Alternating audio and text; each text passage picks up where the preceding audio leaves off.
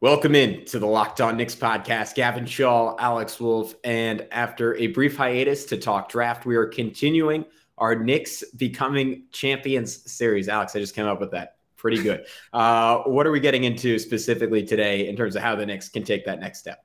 It's always good to name your episodes on the second one, Gavin.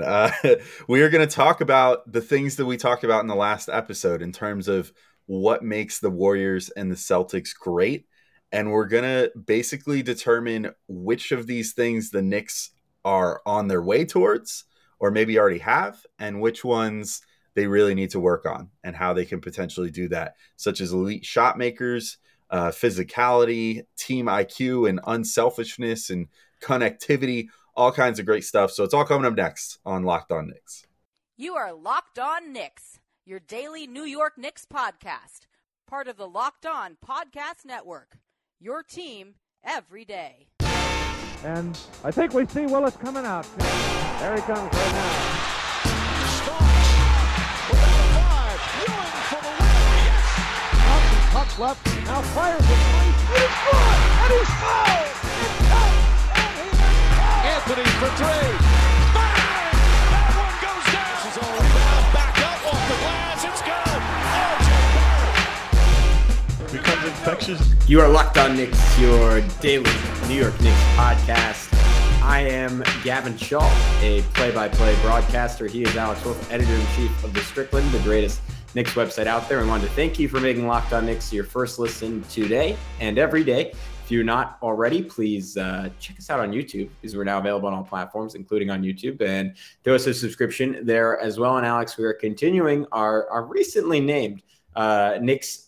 I don't even remember what I said before, but we're talking about some of the qualities that the Knicks have or don't have on the way to become champions. If you missed it, we did an episode earlier this week where we talked about what I boiled down to the 6 to 8 categories. It was very ambiguous that define the Boston Celtics and Golden State Warriors as NBA finalists. And Alex, we touched on it a little bit, how those categories apply to the New York Knicks, but now we're going to get a little bit more specific. And as we're wont to do, we're going to start on the optimistic end of things. What areas are the Knicks already hitting, or at least on a trajectory to hit? And I'll let you throw out the first one. I think my number one thing that stood out when we were talking the other day was the depth. Like, I think the Knicks are already well on their way to building championship caliber depth on this team. You know, I think maybe they have not found the guy yet that can turn into the superstar, you know, so maybe not RJ Barrett, or maybe not Emmanuel Quickley, maybe not Obi Toppin, you know, so that's still something which we'll address in the next segment, obviously, that they have to still address, is maybe that like 1A star. But as far as the depth that goes around stars, I think they're already well on their way. I mean, Obi looks like a real player. You know, I think that maybe if we want to say that RJ and IQ are still TBD as far as potentially being on star trajectories, cool. I mean, that's totally fair. You know, maybe one of them end up that high. Maybe one of them or both of them end up sort of in the middle tier of like very above average players, but not quite stars. I don't know. But like Obi, I think definitely seems like he's going to be just like a quality starter type player, an efficient scorer, great around the rim, really creative, great in transition. But they also have Quentin Grimes, who can shoot the lights out already. I got checked on Twitter at one point because I embellished the amount of like 5 to 7 3-point games that Grimes had. I said he was having them regularly.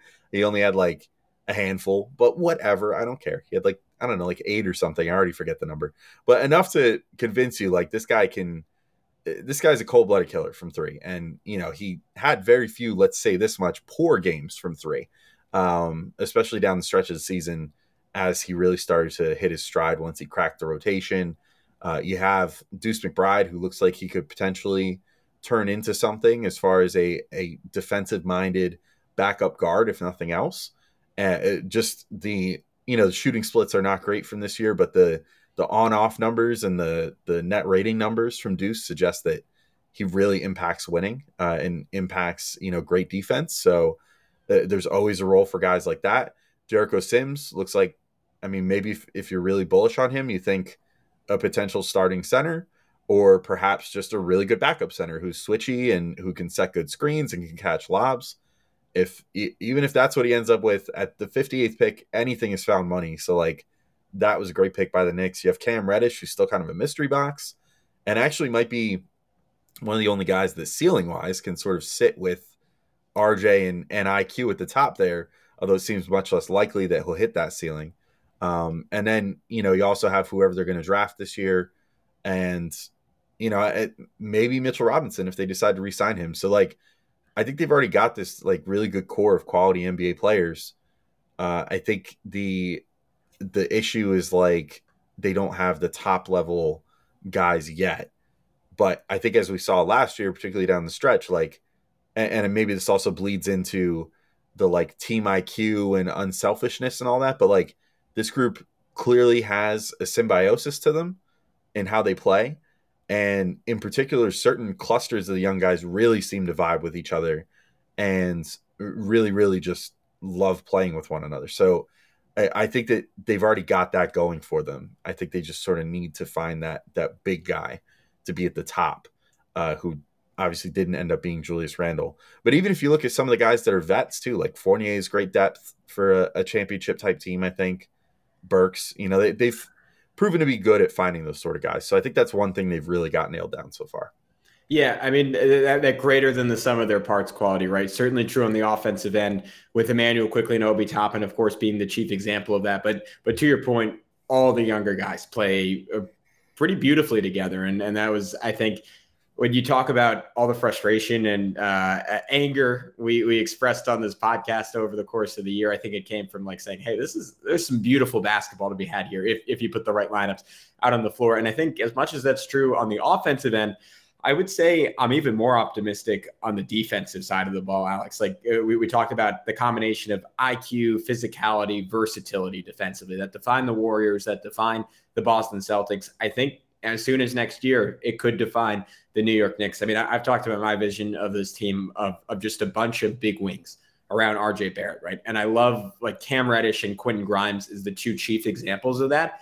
Reddish is a deflections maven. He has such good instincts playing passing lanes off the ball, crazy length, crazy athleticism, and very, very intuitive about anticipating passes and then attacking the ball in midair. And that kind of anticipation, I think, could be translated on the ball as well. It's just going to take more focus for him and him continuing to get stronger and him continuing to apply himself on that end. But there's no reason Cam Reddish can't be a really, really good defender in this league. And then Quentin Grimes, just almost as impressive as his three-point shooting, was just how physical he was defensively as a rookie. And that we always talk about, like, even good defenders as rookies often are below average, right? Because there's just a million different things to learn.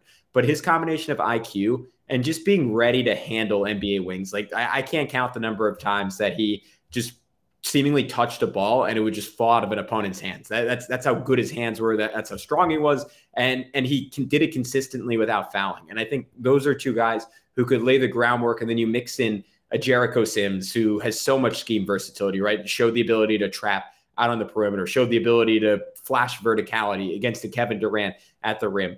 Immanuel Quickley's tenacity, speed, smarts, Deuce McBride just being like a freaking bulldog out there, right? Like you look at the combination of all those guys and what RJ Barrett, I think, could eventually be in, if not a reduced offensive role, like just as someone who continues to get more physically developed and is more ready from just a cardiovascular perspective to play all out on both ends every single night. I just see a really bright future for these Knicks defensively. And I just think they sort of check every box on the way to, all right, maybe they're not there yet. And maybe they could use a few more like top-notch guys like a Dyson Daniels, but they have the personnel to be a great defensive team for the foreseeable future.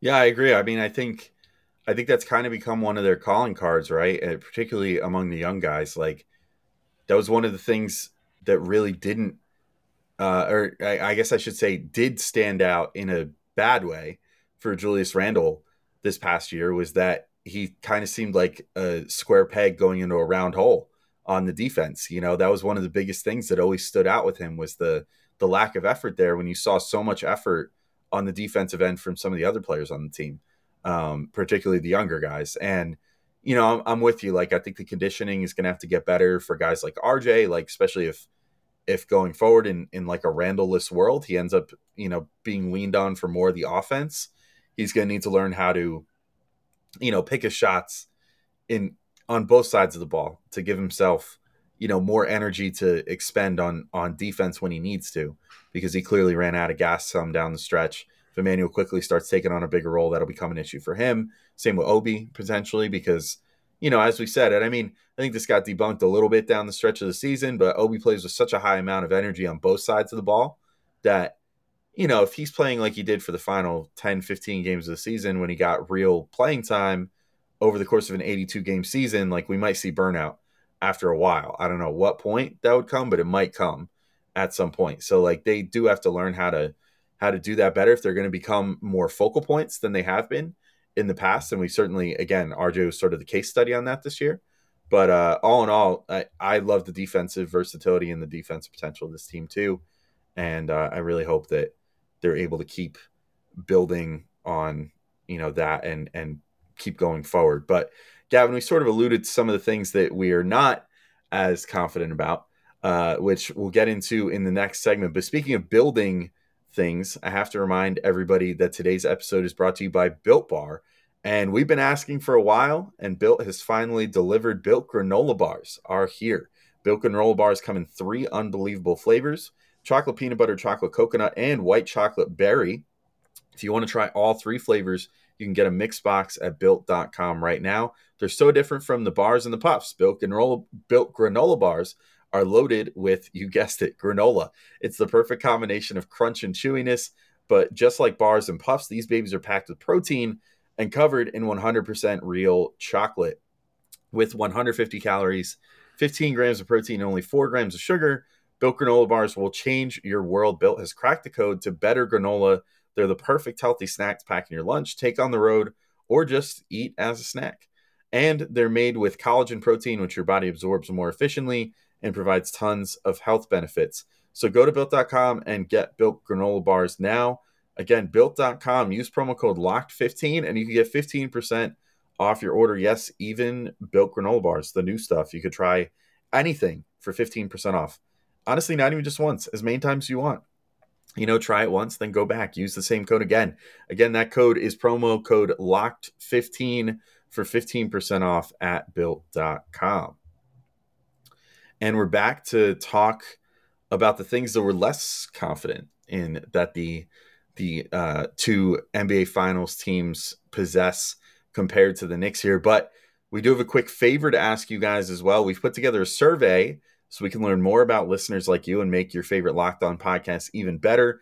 This is your opportunity to tell us what you like and don't like about Locked On Podcast. Go to lockedonpodcast.com/survey right now to get started. It won't take very long, and everyone that completes the survey can qualify for a chance to win one of 10 $100 Ticketmaster gift cards. To take our audience survey, go to lockedonpodcast.com/survey. Thanks for your help. All right, Gavin, I've been talking about Built Bars and surveys long enough. What is your first thing that you are a little less confident about the Knicks having an easy path to right now as far as the Warriors and Celtics go? And maybe what would be your solution or how do you see them solving that problem? First of all, just wanted to say I went on, did the survey, just ripped us a new one. Horrible. Set a really low bar, so everything else looks pretty good by comparison. Did Shavin Hall or Shavin Gall reach out? He is not a fan. He just does not like the way I look, apparently. But he's upset about YouTube. But yeah. Well, I think the area the Knicks need to improve is obvious. They don't have a star, right? You need a star to win a championship. We've been saying that for a while, and everyone listening, you guys know that. You guys know that. And do they have candidates on their team? I guess that is the question. The combination of elite shot making and advantage creation. I think they have one guy who fits in each profile. Ignoring Julius Randle, who at times during his second team All-NBA season, honestly, an elite shot maker and a pretty good advantage creator. Last season, he was very much neither of those things for most of the season. But we're given the fact that Randle may or may not be back on the team next year, and we want to keep this largely positive. I'm not going to talk about him. Immanuel quickly, though, I think fits the archetype loosely of an elite shot maker, at least from beyond the arc. He already fits in that category, right? He can hit tough off the dribble threes. He can hit from 5 to 10 feet behind the line. He has gotten increasingly good at utilizing his jab step and the threat of him going to the rim to get defenders to back off, to nail threes in their face. I think from behind the arc, I would qualify Immanuel Quickley as maybe just sub-elite as a shot maker, like 85th, 90th percentile in terms of his ability to hit from there. I think there's potential for more. He flashed a mid-range game last year where he made very tough shots, like the kind of shots that, again, you need to hit against the best defense in the NBA, where he gets the foul line, reverse pivot fadeaway, or around the basket where he pulled off, I think it might have even been against the Sixers, like that ridiculous Julius Erving style reverse layup where he seemingly floated through the air for 8 or 9 or 10 seconds. The guy has, as he showed from his rookie year, he just has elite touch. So I think there's potential for Quickley to get there. The issue is when you talk about elite shot makers, you also talk about elite separation. And they'll Quickley flash that over the last 7, 8, 9 games. I don't know if he's totally there yet. Quickley also falls a little bit in the advantage creation category because we saw time and time again. He was responsible for a pretty significant portion of Obi Toppin's points, and those came just via Quickley creating an advantage for Obi that Obi wouldn't have been capable of creating by himself. But there's a much longer way for Quickley to go there than there is purely in terms of shot making. The number one advantage creation candidate on the Knicks, I would say, is pretty clearly RJ Barrett, with his ability to get to the rim about as well as anyone in the NBA. Alex, what did you see from RJ in that capacity, and how do you think he can continue to get better in terms of creating easy opportunities both for himself and his teammates? Yeah, as far as first I'll quickly make a note about IQ. Damn, I did it. There's got to be one in every episode we talk about IQ. But I'll just say, as far as him, I do think that he needs to add something as far as like a more of a mid-range game, you know. And you could say the floater, yes, is sort of his mid-range game, but I found that shot to be so hit or miss. Not that all shots aren't hit or miss, but you know what I mean? Like I didn't find it to be consistent enough. You know, I think that he needs to work on a legitimate mid-range shot that he can tap into later in games, because I just think floaters, it's like such a precision shot that if his destiny is to start getting more minutes and, you know, that wears you down more, then that makes those like precision, you know, little flip shots like that come off short, I feel like, more often than not. Whereas, you know, if you have your jumper with your full power behind it that you work on all the time, that can work a little better. So I would hope that he could add something like that. As far as RJ, I feel sort of the same. Like I think that both these guys are very well aware of those things. RJ definitely is, because we've seen him pull out some of these things from time to time. Like we've seen him, you know, go for step back threes. We've seen him, you know, pull up for mid-range shots. He was doing that a lot down the stretch of this season, actually. So like, he's doing a lot of those sort of elite scorer things. It's just going to be advancing past the experimentation phase and getting into the actually executing phase.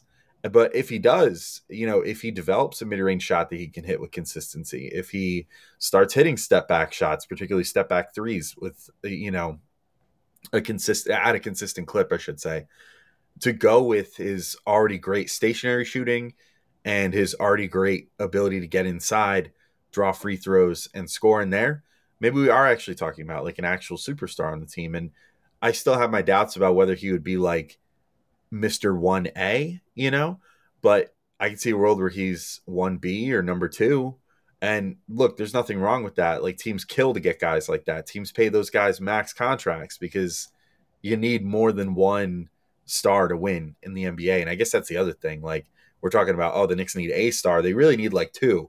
So like, at least, you know, and the ideal arrangement here, I think, would be that you have someone come in, whether it's hit big time at pick 11 in the draft. The Knicks are rumored to maybe want to move up in the draft. So maybe that happens. Or maybe you trade for somebody and you manage to not give up the farm, like, I don't know, like a Donovan Mitchell or Shai Gilgeous-Alexander, where you're not depleting that first part we talked about that is good, the depth, so much that you cripple the team in that regard.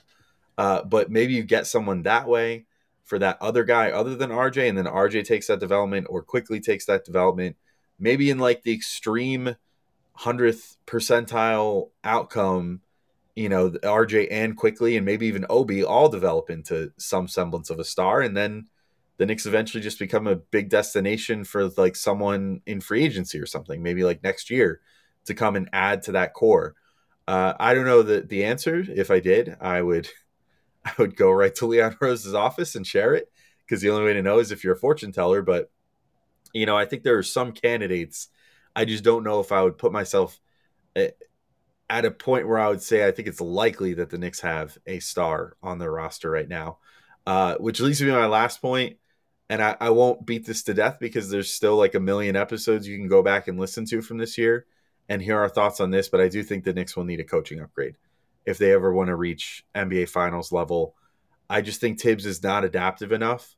I think he puts together a pretty good game plan most games, at least defensively, but then he's very not receptive to adjusting that throughout the game.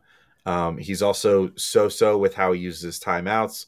Certainly his substitution patterns are enough to make you want to pull your hair out on any given game. There was obviously a lot to like about him, which is what made him the coach of the year just a year ago. But there's so much to not like about him as well right now. And this year really exposed those qualities after last year highlighted like the game planning, the defensive schemes, all that stuff.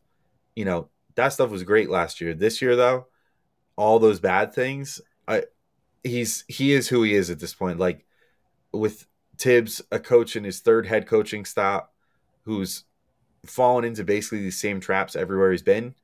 I think it's pretty safe to say that he just is who he is at this point. I do think the Knicks sooner than later do need to move on and install a new coach to, kind of take them to that next level. I wonder if they're waiting until they sort of have that 1A player before they decide to say, let's make that move. I don't know. I don't know what the plans are there, but I will say if the Knicks are going to win a championship at some point, I feel pretty confident looking into my crystal ball or my magic 8-ball, whatever, and it's saying, unlikely outcome or whatever on the magic 8-ball there, as far as Tibbs being the championship coach for the Knicks. So I think that's my last point that I want to hammer home as far as what the things are that I think the Knicks really need to work on if they want to reach this championship level sometime soon.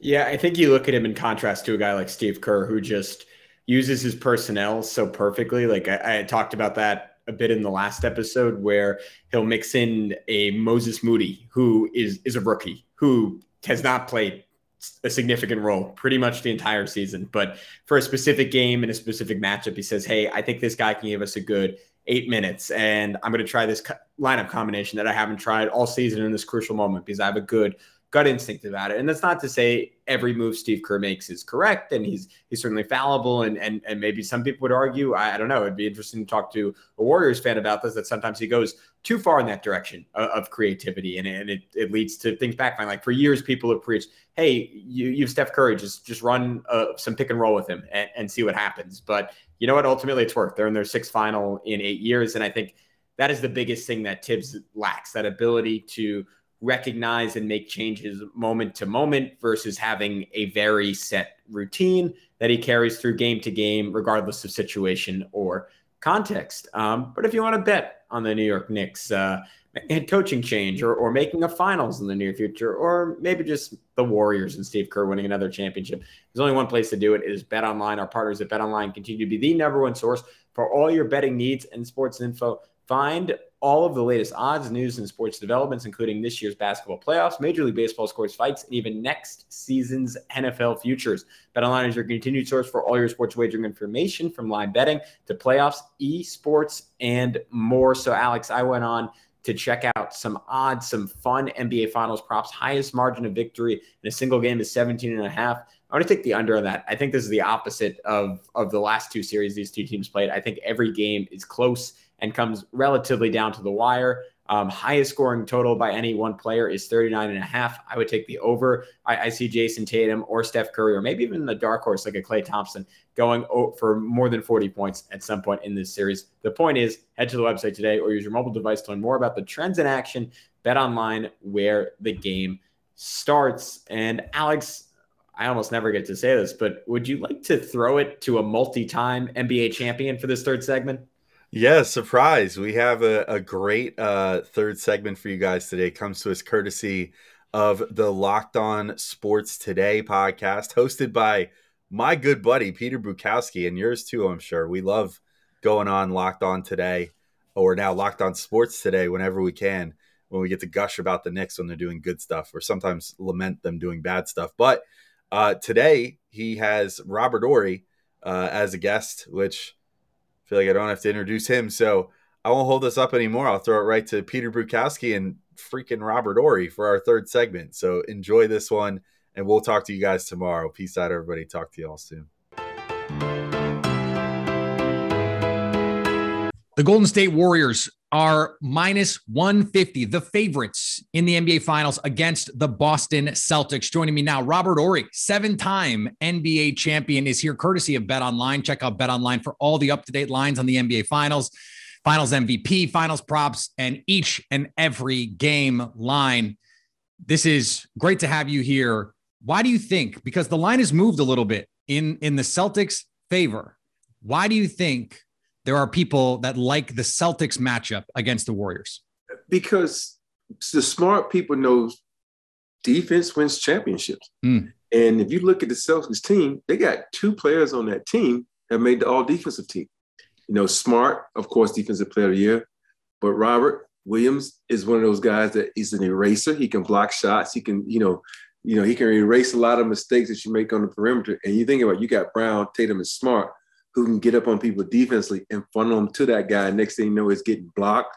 And if you look at the way, Hartford has been playing, he's turned back the hands of time. He's blocking shots again. So overall, I think that the Celtics is a better defensive team than the Warriors, because even though you have Draymond Green, Klay Thompson is not the Klay Thompson of old who can do the things he used to be able to do. And so I just think that's a big key for them, for the Celtics, that is. How do you see Defensive Player of the Year Marcus Smart matching up with Steph Curry? Is that going to be something where you see that Marcus is going to pick him up 94 feet? Like, how do you think Smart is going to approach that assignment if he does get that assignment, which we assume he's going to? But you know what? I don't think it's going to be a one-man job. If you look at the Celtics, they 1, 2, 3 are all athletic guys, and you go to the 2, Jalen, and go to the Tatum, they get taller. It's like the bars on a cell phone. And I think even though they like to do a lot of switching, I think they're perfect for this matchup. It's a perfect matchup for the Celtics, and when they got to guard them, because Klay is going to be constantly moving. And so sort of, not the same as a Jimmy Butler or Tyler Hero, but I think what they just did against the Heat is like a prelude to what they're going to do. And so I think they're going to be fine defensively switching and getting ready for Steph. It sounds like you like the Celtics in this one. All my Laker fans are going to be mad at me because they said you cannot wear anything green. You can never root for the Celtics. I'm not rooting for the Celtics. I would like to see my former teammate, Ime Udoka, win his first championship, so I would like for that to happen. But, I just think being the basketball mindset, I just think that there's a good chance the Celtics could win this thing. All right, so we have some odds here. Celtics in 6 is plus 375. Celtics in 7 is plus 650. If people are going to bet on it, what is your prediction? If you like Boston, 6, 7? Hey, you know what? If you try to make some money, right?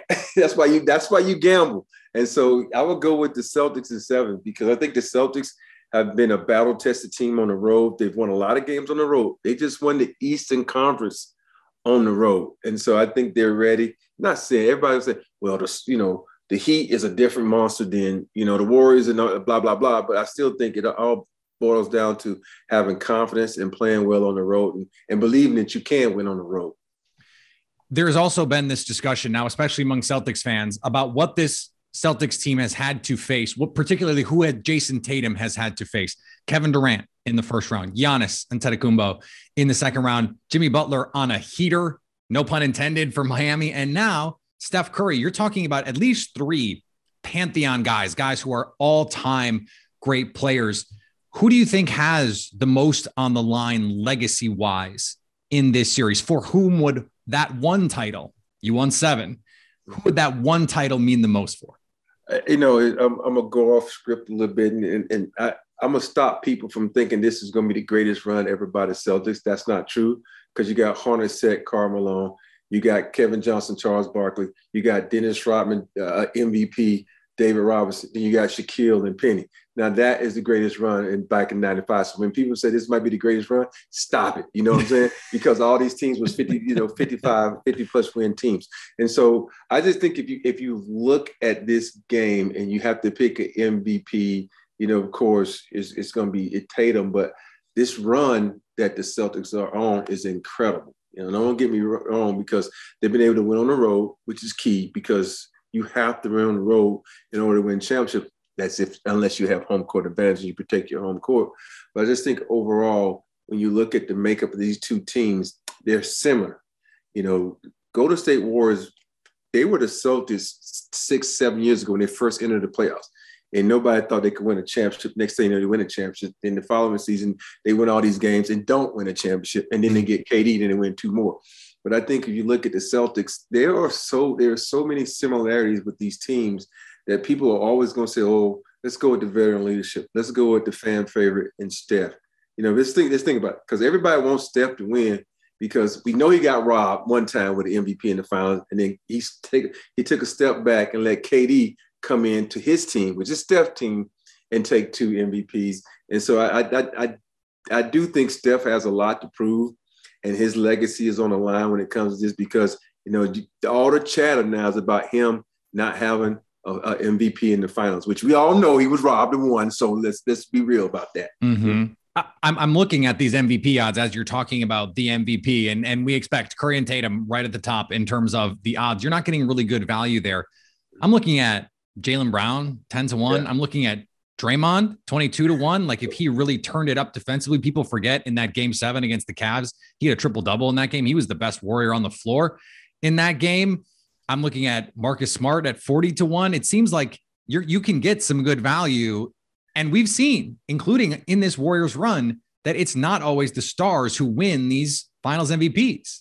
It's true. For me, if I wanted to take the odds, I'm going to eliminate the top 3 automatically.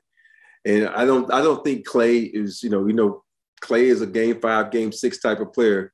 But me, I would go with Andrew Wiggins. If I had to pick someone with the odds, I would go with Andrew Wiggins, who is 20-1. And think about it. He has started to come into his own. Yeah. After that dunk on Luka, all of a sudden this dude is smiling big. He's enthusiastic. He's playing hard, and he's an all-star. I think some people forget he was an all-star. I think this is a good way, in the biggest stage, to show everybody that the all-star committee didn't make a mistake. So if I had to take because I don't think Draymond Green, he doesn't shoot enough, and he's going to have to guard too many people, so he's going to be all over the board. So if you look down that list of people and you want to say, odds maker, for me, I would take Andrew Wiggins 20-1.